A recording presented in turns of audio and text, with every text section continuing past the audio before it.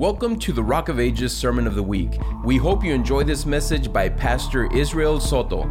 For more information about this podcast and other resources, visit rockofagesaog.org. You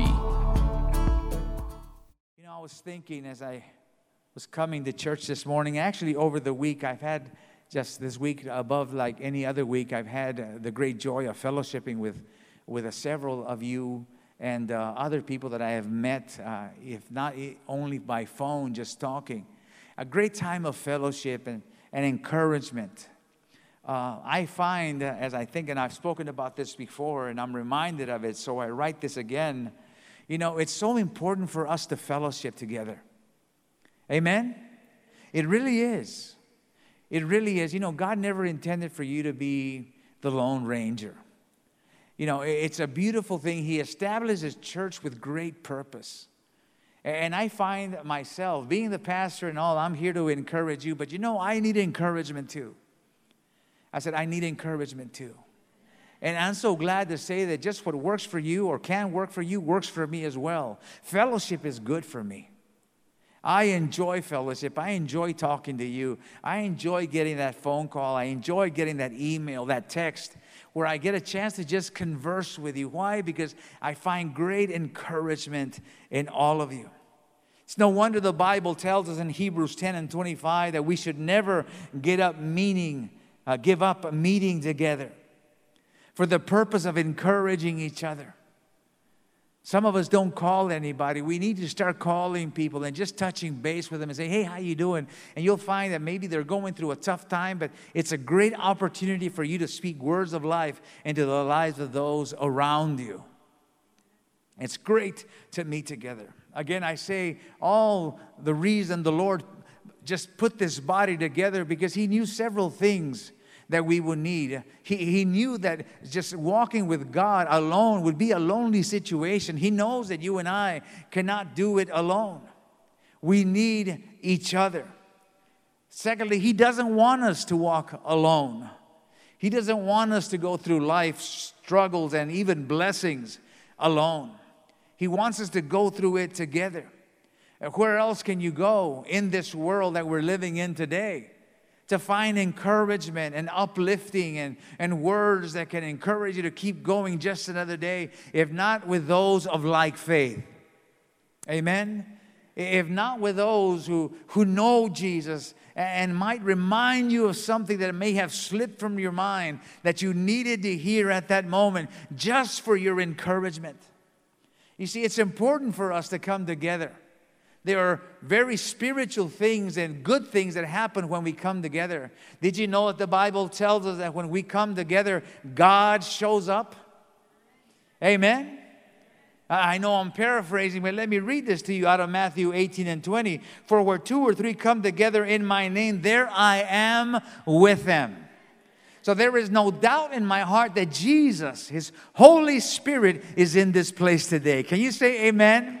Can we welcome Him? Can you put your hands together and say, Jesus, you are welcome in this place? But this happens because of His sovereign will, obviously. He decided to inhabit the praises and the fellowship of His people. But also, as far as it comes to us, we can make this happen as we come together in like faith.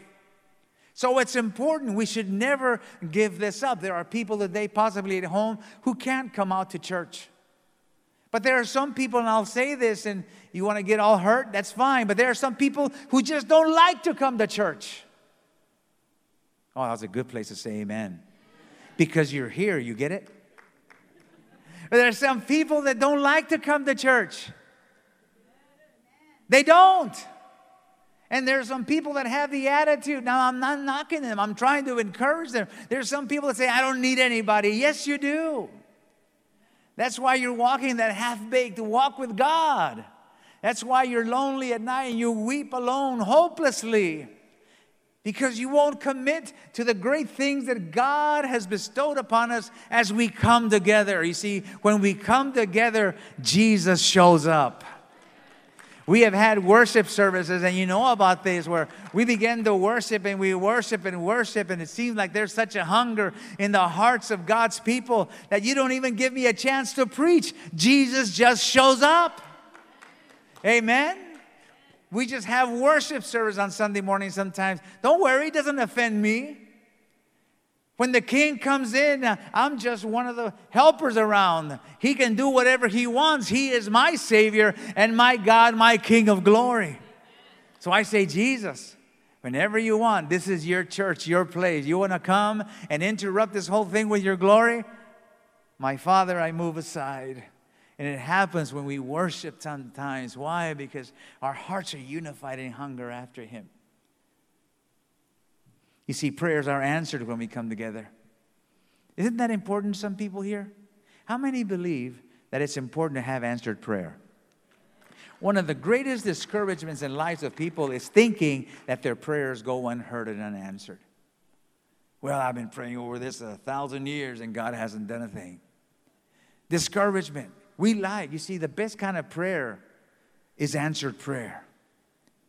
And so you do everything on your own to try to get that answered prayer through fasting and prayer. But you know what? Something else we can do is we can come together. See, the Bible says, again, I'm paraphrasing, but let me read it to you. Matthew 18 and 19, again, I tell you that if two of you on earth agree about anything you ask for, it will be done for you by my Father in heaven. Does anybody have a need? Lift up your hand. This is why we say, if you have a need, let's pray together. If any one or two agree. And there's more than two of us. You see, when we agree, we come together, God responds to the prayers of His people. And thirdly, we are encouraged with each other. 1 Thessalonians 3 and 7 says, therefore, brothers, in all of our distress and persecution, we are encouraged about you. You know, it encourages me, ladies and gentlemen, when I see you all still on fire for God.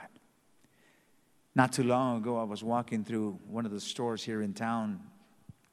I believe we were grocery shopping, and I saw an old friend that I knew from church a long time ago. And I saw him, and he kind of turned his face and didn't want to acknowledge me too much. And I saw him again, and you know, you go up and you go down in these grocery stores, and so unless you leave the store immediately, then you'll miss somebody. But otherwise, you're going to catch him in the dairy department. You know what I'm saying? Sooner or later, you go to vegetables. Everybody goes to vegetables. You know, you'll go find them tortillas and then refried beans. Everybody's going to go there. And so I didn't think too much about it, but I kept going. And soon enough, it's the same aisle, and we're facing each other at a distance. And now the choice for him, not for me, I had nothing to hide. For him was, do I go down the aisle? Because there's only one thing's going to happen. Boom. We're going to meet. And so he kept walking. And he came, and I said, hey, man. He goes, hey, what's going on? How you doing? This and the other. We started conversing just a little bit. And ultimately, it's always important for me, not to nitpick, but to find out where you're at. Because I knew him on fire for God. And finally, he says, you know, it's been a while, man. I need to be honest with you. I haven't gone to church. And, you know, some stuff happened and this and the other and whatever. And so I took time right there to fellowship with him and just love on him and encourage him and tell him what God had done in my life. He hadn't seen me since all of this stuff that I've been through. And I began to tell him. And he said, you know what, man? You really encourage me. Are you still at Rock of Ages? I said, yeah, I've been there for 27 years, man. He goes, I'm going to go and see you. I said, I need to come back to God. I said, yes, you do. I said, I hope I can encourage you to do so. He goes, yeah, man. Well, one thing you do is encourage me. You've always encouraged me. You see, and I think about us coming together. How important it is for us to be encouraged, not only as we speak to each other, by seeing each other still remain in God. This is what Paul is saying. He said, in all of our distress and persecution, we're encouraged about you because of your faith. Every Sunday, I just told a sister this morning, I said, sister, I hadn't seen you a little bit. And, you know, it's so good to see you. I'm encouraged that you're still here. I'm encouraged that you're still walking with God. I'm encouraged. It's so awesome to have a friend move away from the city or state, and then you run into them a few years later and you say, how you doing, man? I'm serving the Lord, still on fire. And it's encouraging to know that people still have a sense of tenacity when it comes to walking with God. Verse 9 in the same passage says, how can we thank God enough for you in return for all the joy we have in the presence of our God because of you? Turn around and tell your neighbor, you make me happy. Tell him like you mean it, even if it's your husband. Tell him, you make me happy. Now tell your wife, you make me happy. And don't bite your lip. I just read this on Instagram the other day. He says, why do men stay in their cars a few minutes when they get home? To prepare for the stress. Not just, I was doing so good, right? I'm sorry. But we need each other. We can encourage each other. I need encouragement from you. I need you. And I hope that you need me. Every time I get a chance to step behind this pulpit, it's been a few years now, I do everything I can to tell you, you know what? It's worth serving Jesus. It's worth serving Jesus. And today, in spite of everything that's happening politically, everything that's happening overseas, everything that's happening in our economy, everything that's happening in the White House, everything that's going on politically around us, and all the junk that you hear, all the distortion, Jesus is still worthy of His praise. Jesus is still worthy to be served. And we are here this morning to encourage each other, to build ourselves up. Okay, let me get to my sermon now. The anchor that holds, I guess that's what I'm trying to say. We need to encourage ourselves to always know that Jesus, in spite again of the troubles we're facing, He is always that one God and only God that we can hang to, and we will never be shaken. It was the psalmist who recited saying, even though the mountains be shaken and moved, even if the sea's waves curl against me, we shall not be moved. Why? Because Jesus is the anchor that is solid and will hold us steadfast. Paul the apostle was one that knew about the Lord being his anchor. Every boat needs an anchor. Every boat needs a ring to fasten itself to the dock. If there is nothing to hold that boat to the dock, the tide will come, and gently or quickly, depending on how it's running, it will make that boat go off into sea. They'll all end up at sea. That's where all the major waves and currents go, all the way out to sea. And so every ship, every boat needs a ring, needs an anchor to hang on to be able to be steadfast. And Paul knew about the anchor in Christ. Just to read a little passage to kind of set our platform this morning for the next few minutes, we will read out of Acts chapter 27, and I won't read too much of it. You should read the whole chapter. It speaks of this whole experience in Paul's life. Let's just read from verse 21, if you will. Acts 27:21. And then I'll just paraphrase and let you know and bring you up to speed. After the men had gone a long time without food, Paul stood up before them and said, men, you should have taken my advice not to sail from Crete. Then you would have spared yourself this damage and loss. But now I urge you to keep up your courage, because not one of you will be lost, only the ship will be destroyed. Last night, an angel of God, who is I am and I serve, stood beside me and said, do not be afraid, Paul. You must stand trial before Caesar. And God has graciously given you the lives of all who sail with you.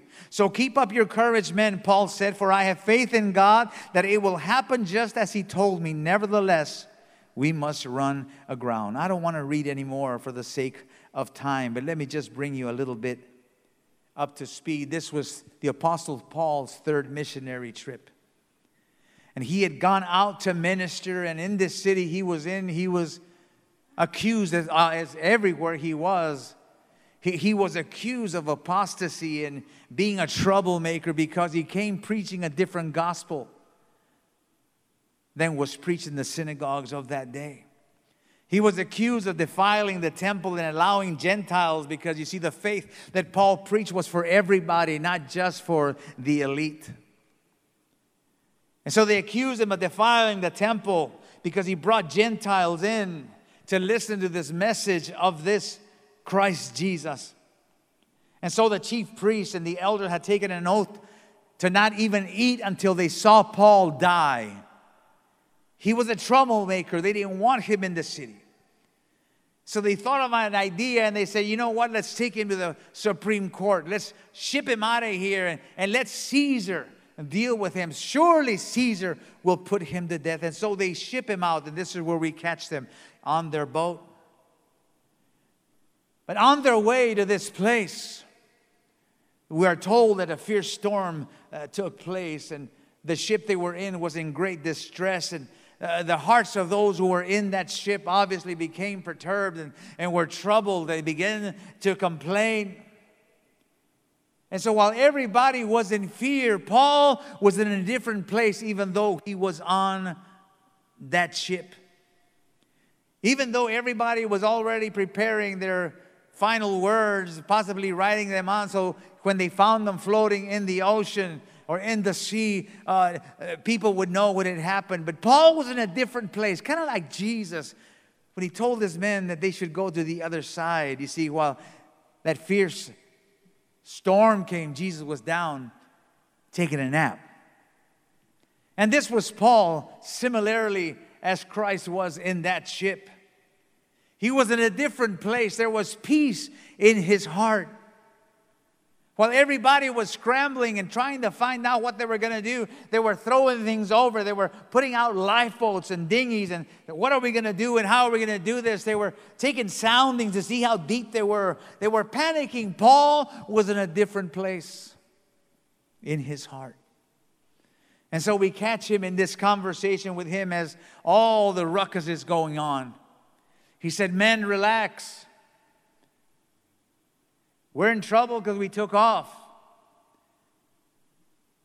But I've got news for you. I want to encourage you. We're going to be okay when this is over. And I believe that message right there, we're going to be okay when this is over, is something our nation has to hear and the world has to hear. The world is kind of like those guys in that ship right now, going everywhere and going crazy, losing their head. Now what? Now we have all this terrorists, and now we're receiving all these people, and now the borders are open, and now this and the other, and now this and the other, and everybody's going crazy, and no one is shouting loud enough, it's going to be okay when this is over. It's going to be okay. Take a deep breath. It's going to be okay. And I'm going to tell you why. Because Jesus is still at the right hand of the Father. It's going to be okay. It's going to be all right. Don't try to handle this self with your own hands. Don't get so involved in your heart that you lose your equilibrium. It's going to be okay. See, Paul, in the middle of this recklessness of the sea, he was sitting there calmly speaking to these guys to listen to him. And he gave them the reason why he was confident that he was going to be okay. He had an anchor he was holding on to. And today we need to hold on to those anchors that Paul was holding on to in this crazy ship we're riding in right now. Paul revealed one anchor, and the first anchor I want to encourage you to hold on to is the anchor of God's company. The anchor of God's company. The anchor of knowing that wherever you are at, you are in fellowship with Christ. Even in the midst of this raging storm, Paul found that he wasn't alone. The Lord was with him and ministered to him in the middle of the storm where everyone else was trying to find refuge, comfort, and hope. Paul was being comforted by the angel of the Lord. In the middle of the storm, ladies and gentlemen, where you think it's impossible or not, in the middle of a raging, hellish storm, you can be in heavenly company. In the middle of your trial, in the middle of the hospital, in the middle of this or the other, in the middle of whatever is troubling you, you can still dwell in heavenly company. And Paul proves that. He shows that to him. He said, while everything is shaking, going up and down, the angel of the Lord began to minister to me. Last night, an angel of God whose I am and whom I serve stood beside me. The psalmist said, he walks alongside me like a mighty giant. Jesus promised, I will never leave you or forsake you. You see, during a storm, there's really nothing you can do to control that storm. There's really nothing you can do to change the situation that you're in. Storms normally come by surprise. You may have nothing to do with that particular storm you might be going through right now. It just comes in. I've got wonderful news that in spite of how troubling that storm you're facing even today might be, you can still dwell in heavenly company. Psalms 23:4, the psalmist writes, even though I walk through the valley of the shadow of death, I will fear no evil. Why? Why? For you are with me. For you are with me. Matthew 28:20, the promise of the Lord says, and surely I am with you always to the very end of the age. In Hebrews 13:5, keep your lives free from the love of money and be content with what you have, because God has said, never will I leave you and never will I forsake you. Paul was in peace, and we can be in peace today. I want to encourage you. Maybe you're going through something that's shaking your ship right now. We have petitions this morning to pray over sick people. One of the young people here that texts me all the time, we have such a good fellowship, told me his grandpa was in the hospital and he was hurting. We want to pray for him today. You see, their ship is rocking. We were praying for another young man who had a terrible accident. We've been praying for him, and he's recovering slowly. But right now, for that whole family, their ship is rocking. We have family members here in our church today that aren't here today because they got a little bit sick and they want to stay away because of the obvious. But their ship is rocking as well. We need to give them confidence by sharing our confidence in knowing that even in the midst of your darkest hour, you can dwell in heavenly light. You can dwell in heavenly company. Every step, every dark alley you might be in, every mountain that's too high for you to travel, every valley that seems so scary you don't want to go through, you can always go through these things in heavenly company. The Lord said, I will stand with you. Deuteronomy 23:14 reads as follows. It says, for the Lord your God moves about you in your camp.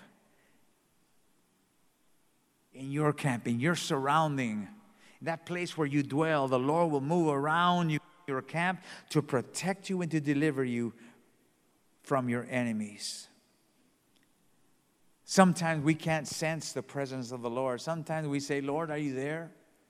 You know, we sang that song, and we haven't in a while. Maybe DJ will bring it back. Remember that song, Waymaker?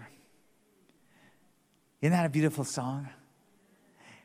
Especially, I find very special to me because I know that we have found ourselves in this position, and possibly you have found yourself in this position. You can't see him. You can't seem to sense him. But that song reminds us, even when I cannot see you, you are working. Even when I can't feel you, you are working. Even when I don't see things around changing and moving in my favor, I know that you're working. I know that your heavenly company is always with me. You know, we just don't know, ladies and gentlemen, how many times God has not been seen around you, yet He has protected you from the worst things that could have happened. Getting to church, you needed God's protection. And you got God's protection because you're sitting here in perfect health. You're sitting here enjoying this morning's worship. You're sitting here enjoying this morning's sermon. But just getting out of bed, you needed God's protection. And though you could not see Him, He got you out of bed, got you dressed, got you in your car, and got you to church. Can you say amen this morning? That's right. Oh, there was an illustration I read years ago to you. And it just strikes a sensitive nerve in me and reveals how invisible God is sometimes to us, but it does not mean that He is not working and keeping us safe. This story goes saying it was Christmas Eve in 1875, and Ira Sankey was traveling on a Delaware River steamboat when he was recognized by some passengers. His picture had been in the newspaper because he was a song leader for the famous evangelist D.L. Moody. They asked him to sing one of his own hymns. He was a songwriter, obviously. But Sankey demurred as he hesitated, saying that he preferred to sing William B. Bradbury's hymn, Savior Like a Shepherd, Lead Us. That's the title of the hymn. And as he sang, one of the stanzas began by saying, We are thine. Do thou befriend us and be the guardian of our way. When he had finished singing that song, a man stepped out of the darkness. And he asked this man, he said, Did you ever serve in the Union Army, sir? Yes, Mr. Sankey answered, in the spring of 1860, he said. Can you remember if you were doing picket duty on a bright moonlight night in 1862? And Mr. Sankey said, Why, yes, I do remember. And he was very much surprised. And the man said, So did I. But I was serving in the Confederate Army. When I saw you standing at your post, he was the enemy. When I saw you standing at your post, I thought to myself, that fellow will never get away alive. And so I raised my musket and I took aim, and I was standing in the shadow completely concealed while the full light of the moon was falling upon you. At that instant, just as a moment ago, you raised your eyes to heaven and you began to sing. And I said, let him sing his song to the end. I can shoot him afterwards. He is my victim at all events, and my bullet cannot and will not miss him. But the song you sang then was the song you just sang now, and I heard the words perfectly. We are thine. Do thou befriend us. Be the guardian of our way.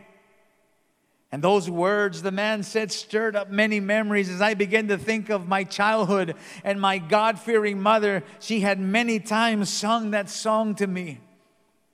And when you had finished your song, it was impossible for me to take aim again. I thought, the Lord is able to save that man from certain death, must surely be great and mighty. And instantly my arm dropped limp at my side. And I could do no more what I thought. You see, Mr. Sankey didn't even know he was on the crosshairs of the enemy.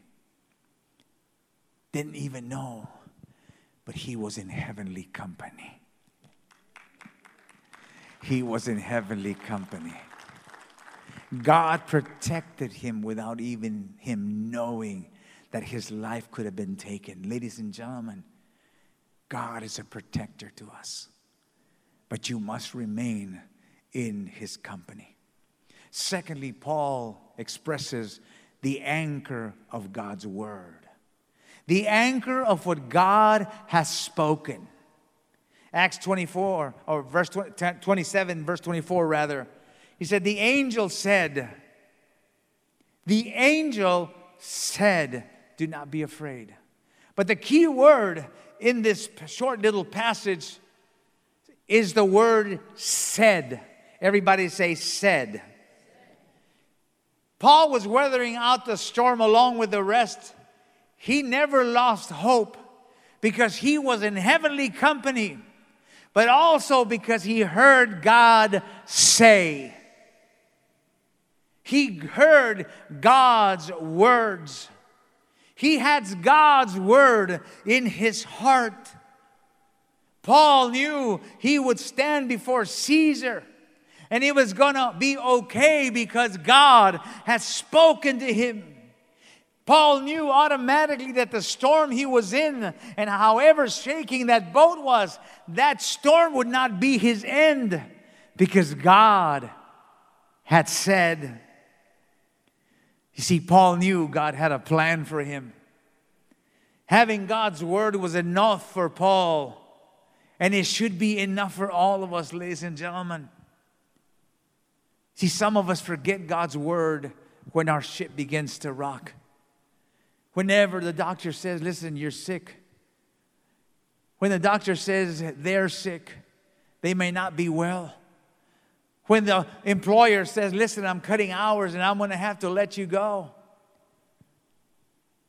When you begin to suffer whatever it is that you might go through, you see, we forget God's word. That's the first thing that fear comes to attack, is to absolutely make your mind absent of God's word. Listen to what God told Abraham in Romans 4:18. Against all hope, Abraham in hope believed, and so became the father of many nations, just as it had been said. You see, Abraham was told.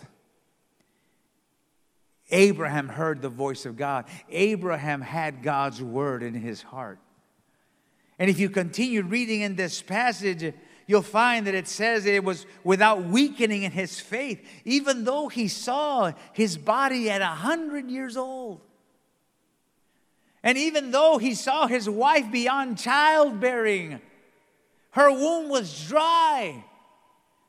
Nothing logically, physiologically could help them to have a son.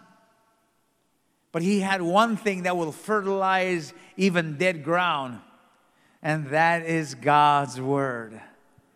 You see, God's word will fertilize a desert, ladies and gentlemen. He makes rivers in the deserts. Amen? He will allow a true and full forest to grow in the middle of dry land because what he speaks prevails and fulfills what he said. Have you forgotten God's word? Maybe as you're going through your trouble right now, have you forgotten and you're thinking that this is pretty much it? Like the sailors in that boat with Paul. This is it, man. We're done. Like those sailors that cried out to Jesus, Lord, don't you care? We're going to drown here. Have you forgot God's word? When the Lord said it will be well with the righteous, Paul had it in his heart. The Lord told him, listen, you're going to go through this. You're going to go and face Felix and Caesar. But this is not the end of you. I have a plan for your life. And some of us need to begin to believe God for his word and understand and know that you see the things that you faced, though you've thought many times that was your end, but you're still here. I can be very honest with you and tell you that when I went through my liver disease and all this transplant thing, I asked my family. I took time to sit down with them and give them instructions as to what was going to go on. I took time to speak with my board here at church and tell them exactly what I needed to see happen after I was gone. I was ready. And I blamed it on the fact that I am not afraid to die one bit ever. But in my mind, I was set. I said, hey, this is it. This is my last ride. This is my last rodeo, my last sermon. I just preached it a few weeks ago. My last sermon. I was in the hospital now in ICU. Now I could give my children via computer, whatever you call that, FaceTime or whatever, instructions and say, hey man, listen, it was a good ride. I hope I was a good dad. Honey, I hope I was a good husband. I hope I've done well. I've told several of my friends here, I said, man, I hope I was an okay pastor to you all. I hope that you saw how much I loved you. But I was planning as great as I may have sounded and how ready I was still speaking death. I was still, in spite of all the nice things I may say about myself, and wow, you may say how brave pastor was, I still had forgotten God's word. I didn't stop to listen too much when God said, you'll go face Caesar. You're going to go through this transplant and come out. Because I've got a plan for you. And here I am. Because His word prevails. His word prevails. You see, when you stop trusting God's word, hopelessness begins to flood in. That's what brings all the waves of the crashing sea into your boat. The lack of forgetting God's word and trusting in His word. That's when bitterness begins to rush in. Thoughts of failure and destruction, death start weighing down in your heart. You start suffocating every ounce of peace, hope, and joy in your life because you forget God's word. But I say to you this morning, let God's word be true in your heart today. And as you go through the troubled times you might be facing this morning, speak God's word to it and speak God's word to yourself. Know that God, the Bible says in Numbers 23 and 19, that He is not a man that He should lie, nor the Son of Man that He should change His mind. He speaks in a challenging way to us and asks us this very abrupt question. He says, does He speak and then not act? Is that how you know God? That He speaks and does nothing? That He's all lip service? Is that how you knew God? Does He promise and not fulfill? Do you think that God is that way really? Do you think that way enough to forget God's word? Do you not know what the psalmist said in Psalm 119 and 89? He said, your word, O Lord, is eternal. It stands firm in the heavens. It stands firm forever. See, the Lord has trouble, ladies and gentlemen, with people that forget His word. Christians that forget. I don't know that God was very happy with me all these times that I was saying, well, this is my last ride. I'm out of here. I don't know if He was happy with that. I'm very transparent with you. The way you know me on this pulpit is the way you know me in the street. And I'll testify to you exactly my feelings just for you to know that I'm just like you. That I seek God just like you. I pray to God just like you. I struggle. I fight in my daily walk just like you. I have a calling in my life to speak life through God's word. That may be the only difference that you and I have. I have a pulpit, but you also have a pulpit to be a witness to everyone around you in this world.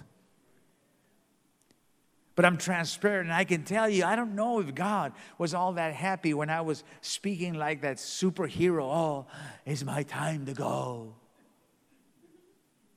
And I'm wondering if while I'm expecting people to say like, wow, this guy is super brave, man. God's going, what a loser. You're forgetting my word. And God has trouble with people that forget His word. He wants you to remember His word, especially when your ship is rocking. Listen to what He writes in Psalm 78, what the psalmist writes in Psalm 78:11. This will prove my point.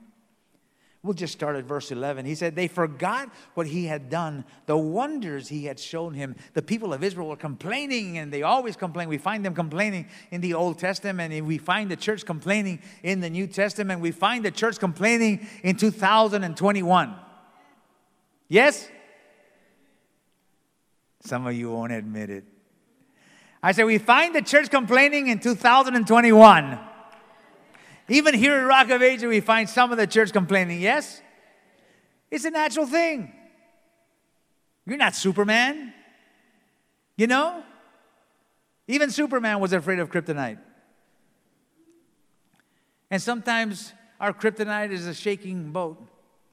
And so we complain. But just remember that God has trouble And his heart breaks and hurts, and sometimes he is riled up and getting upset because we forget his word. Let me continue reading again. Verse 11, they forgot what he had done and the wonders he had shown them. And we're told everything on verse 12 and on. He did miracles in the sight of their fathers in the land of Egypt, in the region of Zon.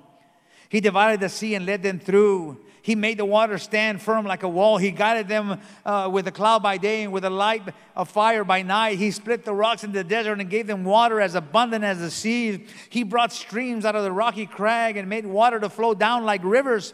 They continued to sin, though, it says, against him, rebelling in the desert against the Most High. And if you keep reading, it mentions them saying, can God spread a table in the desert? Can he supply meat for his people? On and on, just kind of badgering God and insulting him, forgetting what God said and everything God had done. It's a sad day, ladies and gentlemen, when the church forgets all that God said and all God has done. See, God is a God of miracles. And today I can tell you that from the youngest to the oldest, God has performed miracles in your life. Can you say amen? Anybody know what a miracle is? Hallelujah. When you thought you couldn't make it any longer, you're still here. God has raised you. When you said, we're not going to make it beyond this, it may be a small or big, but it got you through. It's a miracle of the Lord. Hallelujah. He's done great things. And now your ship is rocking and you forget all that?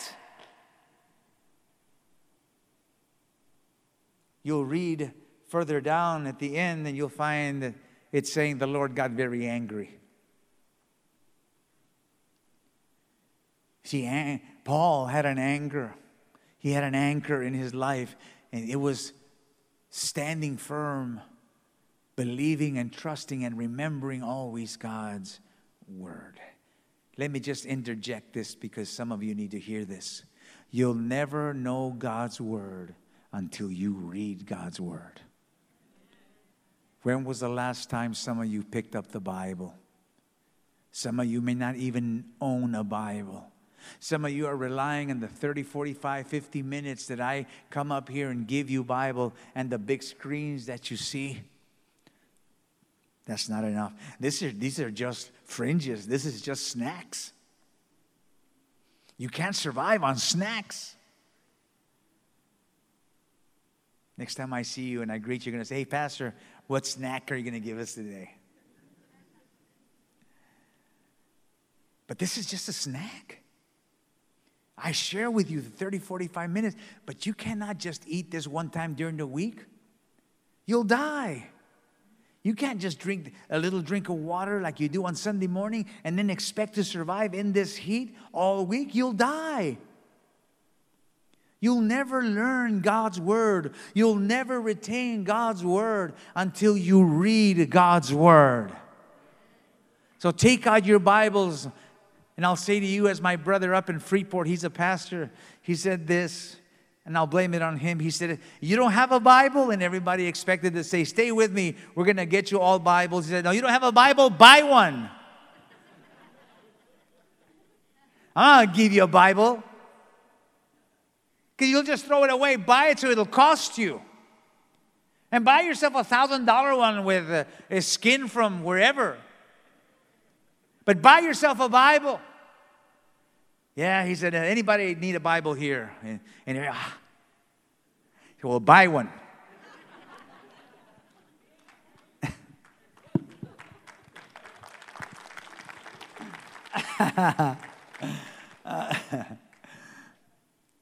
Buy one. Why? Because we need God's word. We need to read God's word. It's when your ship is shaking and rolling around, the waves are crashing, that you need to stop and just begin to remember his word. No weapon forged against me will prosper. Lo, I am with you till the end of the age. I will sustain you with the righteousness and power of my right hand. Greater is he that is in me than he that is in the world. I am thy God that healeth thee. And you begin to recite God's truth. And that anchor becomes firm. And regardless of how your world shakes, you will not be moved. Somebody say amen. Thank you, Jesus. And finally this morning, the anchor of God's providence. Providence is synonymous with destiny and fate, our tomorrow or our end.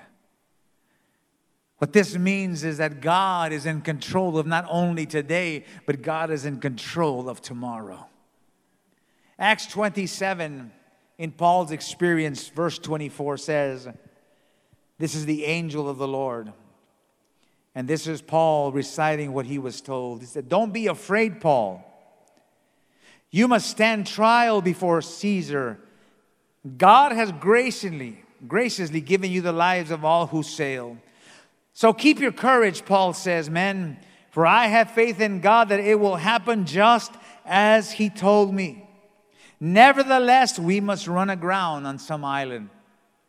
Paul knew, listen, there's a rocky road up ahead. This is going to shake our boots. But don't be discouraged. We're going to hit the ground and we're going to hit it hard. But hang on. God's already there. At that shipwreck, God's already there.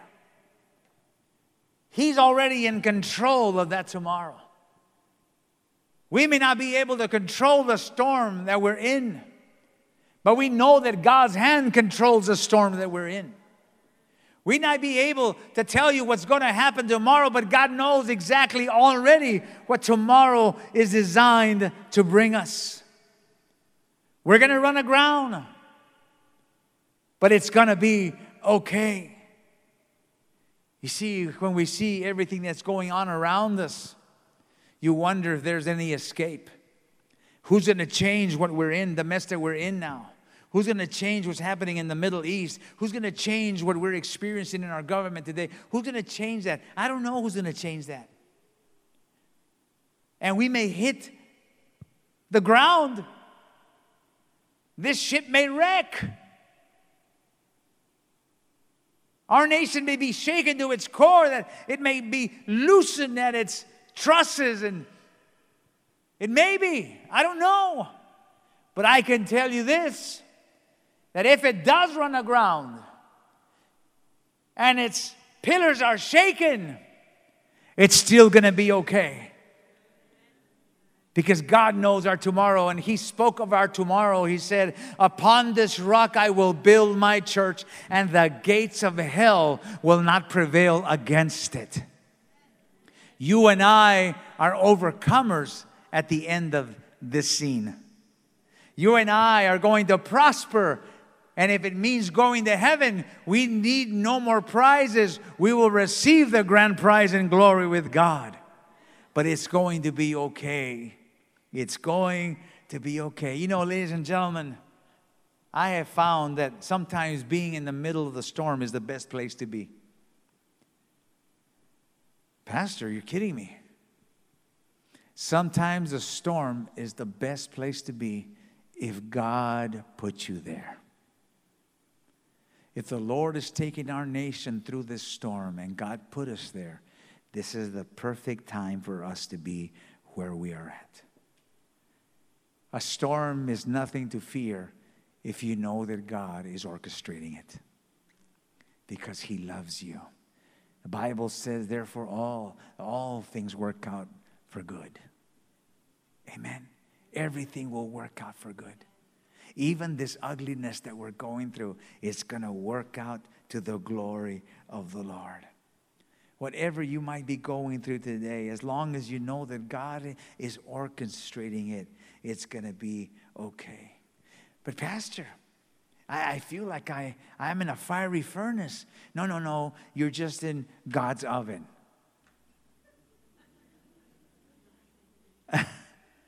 I feel like I'm in a burning furnace, my ship.